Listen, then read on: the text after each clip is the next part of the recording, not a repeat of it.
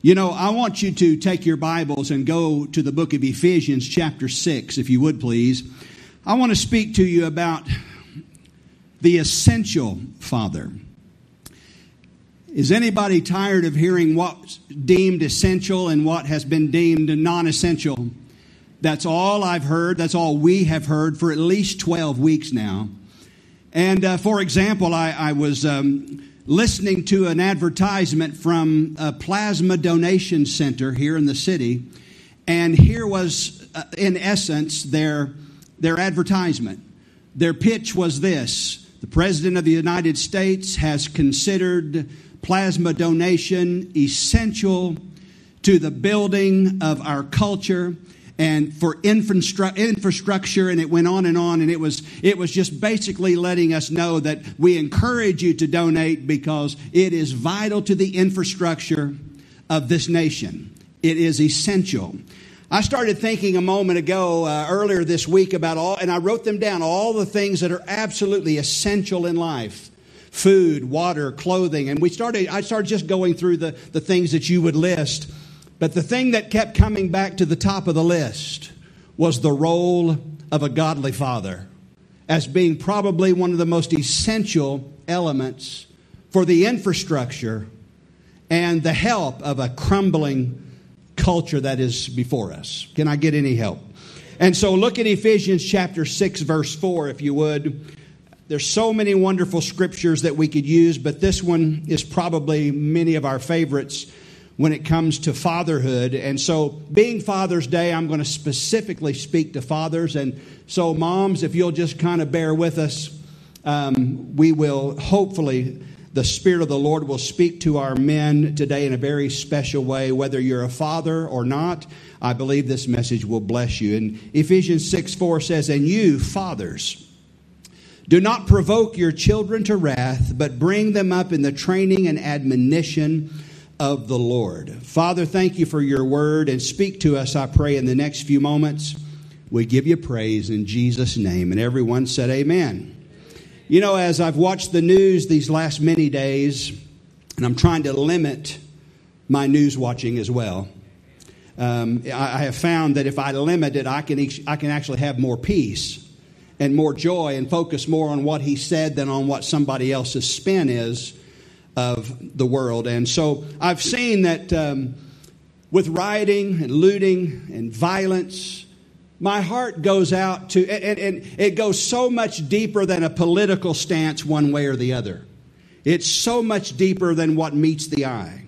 The thing that really has spoken to my heart the most is I have seen, especially, it's been men and women, but especially young men that are so angry and so violent and so bent on destruction.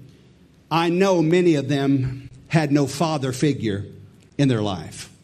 That's where my heart breaks, because I was blessed to have such a champion for a father.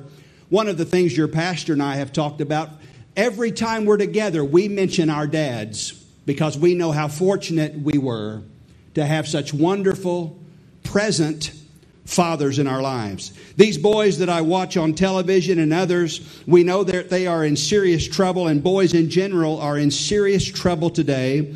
And many of them are experiencing emotional pressures that contributes to what we're seeing: the violence, the drug abuse, the early sexual activity, and other forms of rebellious behavior. So on behalf of them, and for all the little boys who have not yet encountered these difficulties, we need today to examine the special forces behind what has created such an unhealthy environment in the culture that we live in.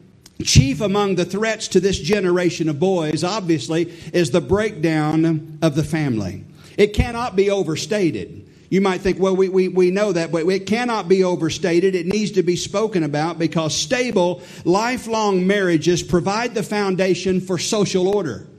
And it's critical as couples that we do whatever it takes with God's grace to stay married, even if you have trouble, even if you have challenges, don't we all? But staying put and staying together, and the longevity of marriage is the foundation for social order. And everything of value rests on these underpinnings.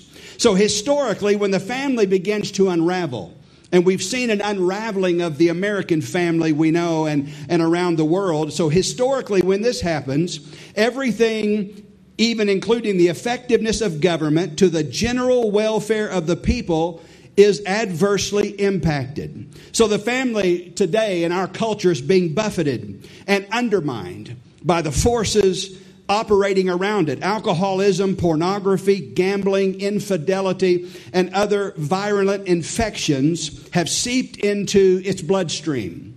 And we are now paying the price for what a broken family looks like in an American culture. I see how many are angry and how many are acting out because there's no father saying, no, this is not how we act as men. This is not how we conduct our life. And this family, we have a name and a reputation that we will uphold as men of high value and integrity. Come on, somebody.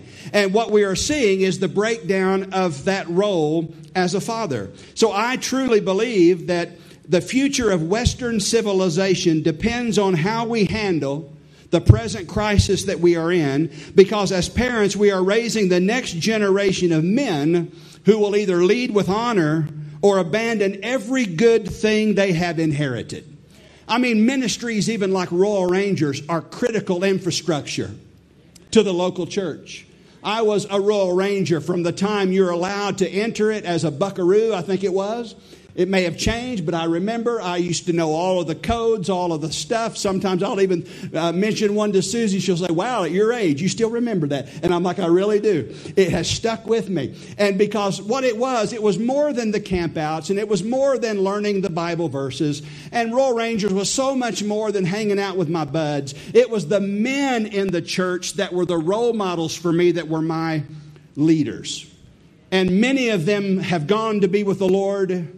And those that are still here on this earth, I stay in touch with, and occasionally will reach out and say, thank you for the impact that you made in my life. You never knew how I just looked up to you as a man that was a man of integrity, a man that stayed married, a man that was faithful to God. It meant the world to me. And so we see these are the bridges to the future. In nations that are populated largely by immature, immoral, weak-willed, cowardly, and self-indulgent men cannot and will not be able to endure the tests that are to come. These type of men include those who sire and then abandon their children, those who cheat on their wives, who lie, steal, and covet, those who hate their countrymen and serve no other God but money.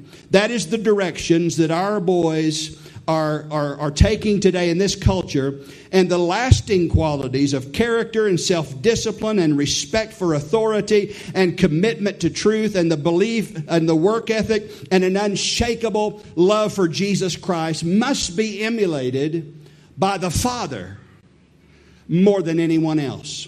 It is our role, whether you like it or not. It is our assignment, whether you want to accept it or not. Well, I'd just rather let my wife handle that. She wasn't created to handle what God gifted you to handle.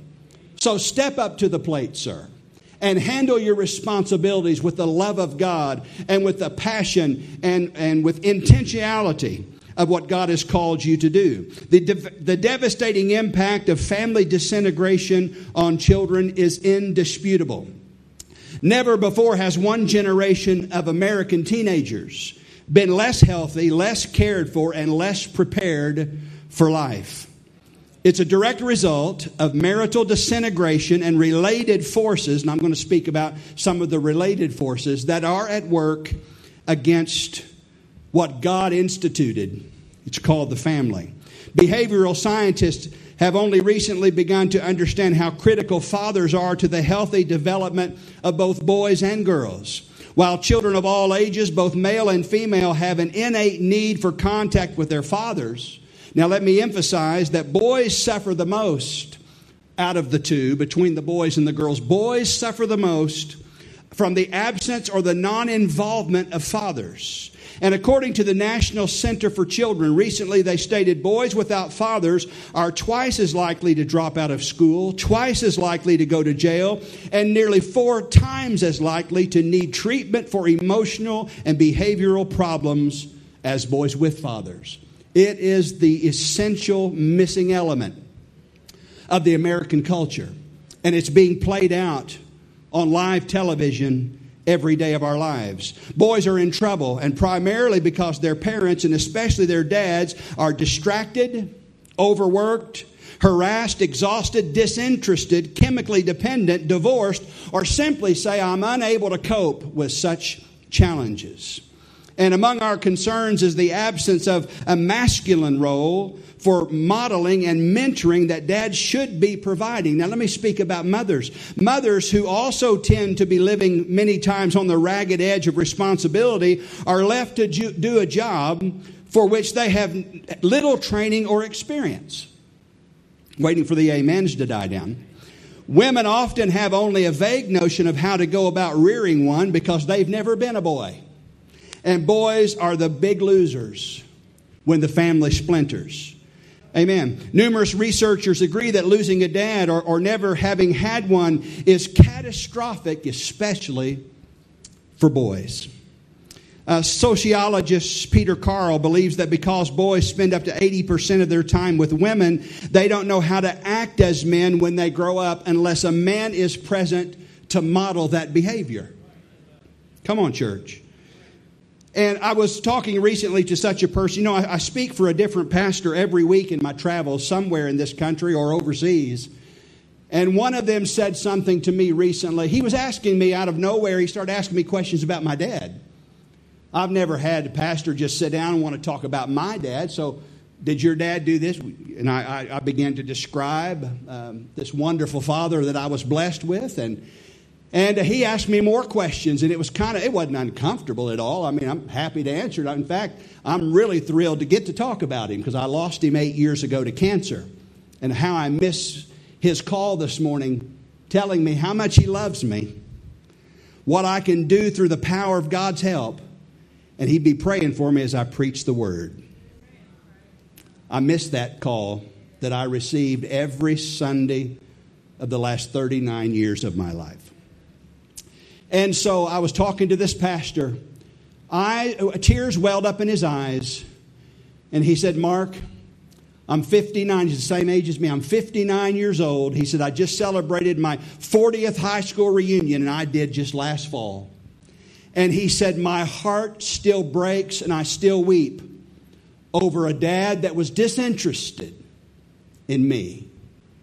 I didn't ask him to tell the story. I didn't even offer any comments for him to continue. I didn't want him to feel like I was being nosy and wanted him to say anymore, but he was ready to talk.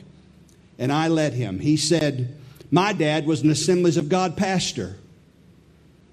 And I said, don't tell me anymore. He said, I must. I said, I know this is going to be difficult. And I saw the pain on his face. I saw the grimacing. I saw the eyes welled with tears. And he said, he never one time from the time I started in Little League Baseball, he never came to one game or one practice. He wouldn't even take me to practice. He'd make mom do it or ask mom to do it. And I'm trying to fathom what that would be like, having had a dad that didn't miss any of my games. And he said, by the time I got to high school, I was a senior. And he said, I was a starting guard for my football team, and we reached the state playoffs. And he said, I begged my dad to come and watch me play in the biggest game of my life as a starting guard. And we're playing for the state high school football championship. And he said, we're out warming up, doing our drills. The band's playing. You know the scene. I said, yes, I remember it well. He said, I have to admit, while we're doing drills, I keep looking and seeing if anybody's coming in. He said, right before the drills were over and it was time to go huddle up and get ready for the coin toss and then the kickoff, the start of the game, he said, I saw my dad come in the entrance. He said, my heart leaped with joy in a way I can't even describe. He said he came in with two other men, and they were in business suits. And he said they stood there and looked around, and they talked a little bit, and then they left. And he said he never came back in the stadium. He said to this day, 40 years later, He said, I have suffered rejection and disappointment and anger as vivid now as it was 40 years ago. And then he began to weep at that table where we were sharing fellowship and a meal. And I reached across that table and I grabbed his arm and I held it tightly. I didn't care who looked on or who saw. And I began to pray over this pastor, whose father was a pastor, who showed no interest in his life. 40 years later, he's suffering the consequences of such action. Come on now, somebody. Do you understand what this meant? How he must have felt. Going back to the night of the football game, I wonder what that father considered more important than being there for his son. I mean, was his to-do list greater than meeting the needs of the boy who bore his name? And so a father holds awesome power in the lives of his children. It's been said that no man stands so tall as when he stoops to help a boy. Another wise observer said, tie a boy to the right man and he almost never goes wrong. When asked who their heroes are, the majority of boys who are fortunate enough to have had a dad will say, my dad. Now, one thing I noticed about my children and our son in particular, early on in his life, he was glued to his mama.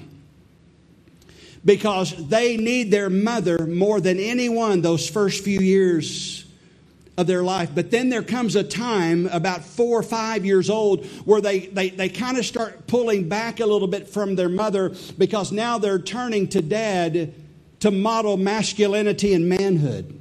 And it's just and I've heard many moms say, you know, my son, he doesn't show me the attention he once did. He's pulling away from me. Understand, Mom, that this is a natural process. And it must happen. If he never pulls away from you and pulls toward dad, we have a problem. And we need God's help. So we know there are two critical periods during childhood when boys are particularly vulnerable. We know obviously the one is on the onset of puberty, when members of both sexes experience an emotional and hormonal upheaval. We're aware of that. Boys and girls at that time desperately need a father's supervision, guidance, and love. Divorce at that season in the life of the children is absolutely devastating. Very young boys, they bask in their mother's femininity during infancy and toddlerhood. And fathers are important, but they won't show the dad a whole lot of attention at that moment.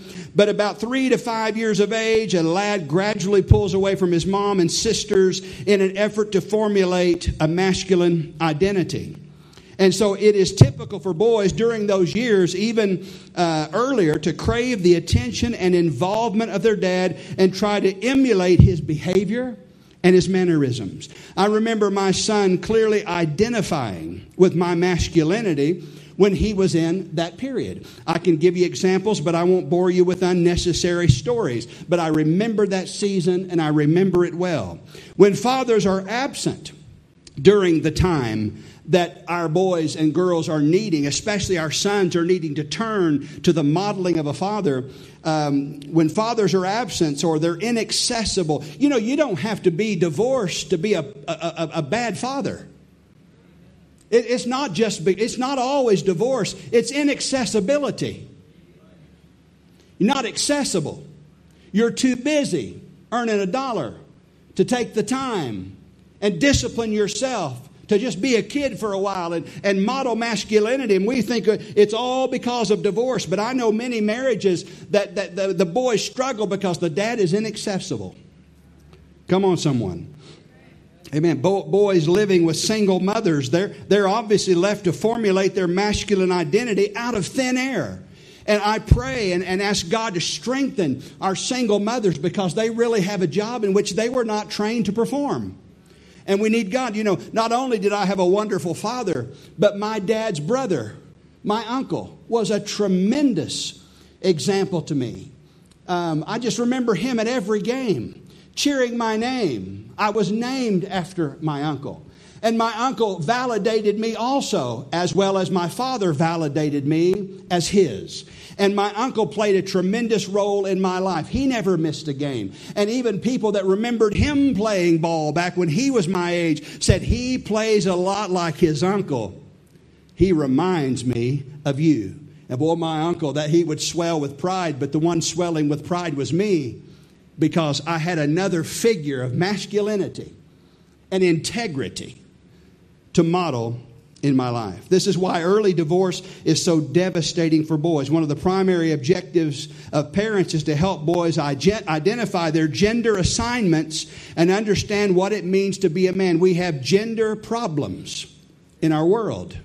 Come on, somebody. And the reason we're having gender problems is because of the lack of a father, the inaccessibility of someone to emulate and model a good man. I was blessed to have a wonderful father. From the earliest years of my memory, he was always accessible to me. He rarely said no to me when I know he was exhausted from working all day long.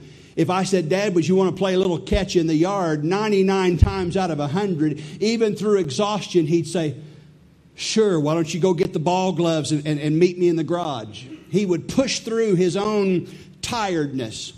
And he would push through to be accessible for me. I would pitch to him until his hand was numb. But he did it for me because he loved me. I also remember the delightful times that I wrestled or roughhoused with my father. I remember we used to horrify my mother. I'm sure that when my son and I, we would wrestle aggressively. You know, this was no patty cake thing we did here. We roughhoused, and I'm sure Susie was scared to death at many times. I saw her rush into a room and move things that could be knocked over and broken and protect all the pretties and the collectibles, because we were going to get after it. And I know you and your daddy did the same thing. And we wrestled and roughhoused. And many times I've had people say to me, I don't think this is necessary. I've had people say that this could lead to criminal behavior.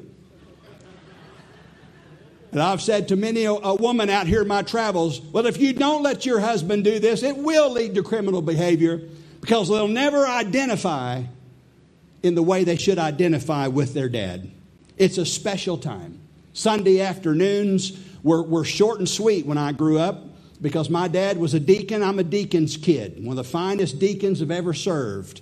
And my dad and my brother and I would come home, and we'd have the traditional, come on somebody, Assemblies of God lunch. Can I get a witness for roast? Come on somebody. Carrots and potatoes. Can I get some brown gravy on that? Come on somebody. Ladle me a heavy dose of brown gravy. And then those brown and serve rolls, I say unto thee, yea, split them slightly, and let real butter begin to move down into every crack and crevice as it sees fit. Come on, I'm getting a witness now. If I thought I had lost you, I'm ready to take you in for the slide now. And then my mother would grab this is just for some of you that understand this. My mom would grab that week's Pentecostal evangel. Some of you know. And she'd go back to the master bedroom and lock the door, because Dad and Mike and I, we're going to fight all afternoon. We would fight. We would beat each other with copies of the Tulsa Tribune Sunday paper. We would wrap them with extra rubber bands and beat each other like with clubs, and loved and laughed and kissed each other through it all. There was nothing more fun than Sunday afternoon. And then Dad would say, boys, we better go get cleaned up and ready, because we got choir practice, we got to tune our instruments, we got prayer meeting, and we got church tonight. That's the way it was every Sunday afternoon. And it took me 2 years after my dad's passing before I stopped crying on occasion. Because I was given a gift that's a rare gift on this earth, especially in our modern culture. How many angry boys throwing bricks through windows and doing violence against other people would have turned out a loving asset to their culture had they had a dad that would have validated who they are.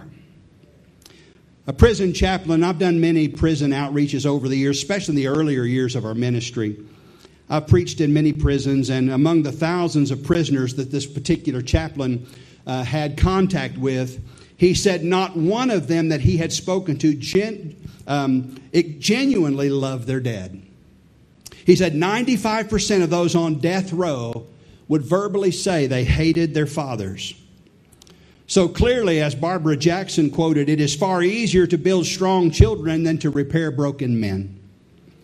Some years ago, executives of a greeting card company, if I told you the name of the company, you've bought their cards often through the years, but let's leave it at that. They thought they would do something in one of our major prisons, maximum security prisons.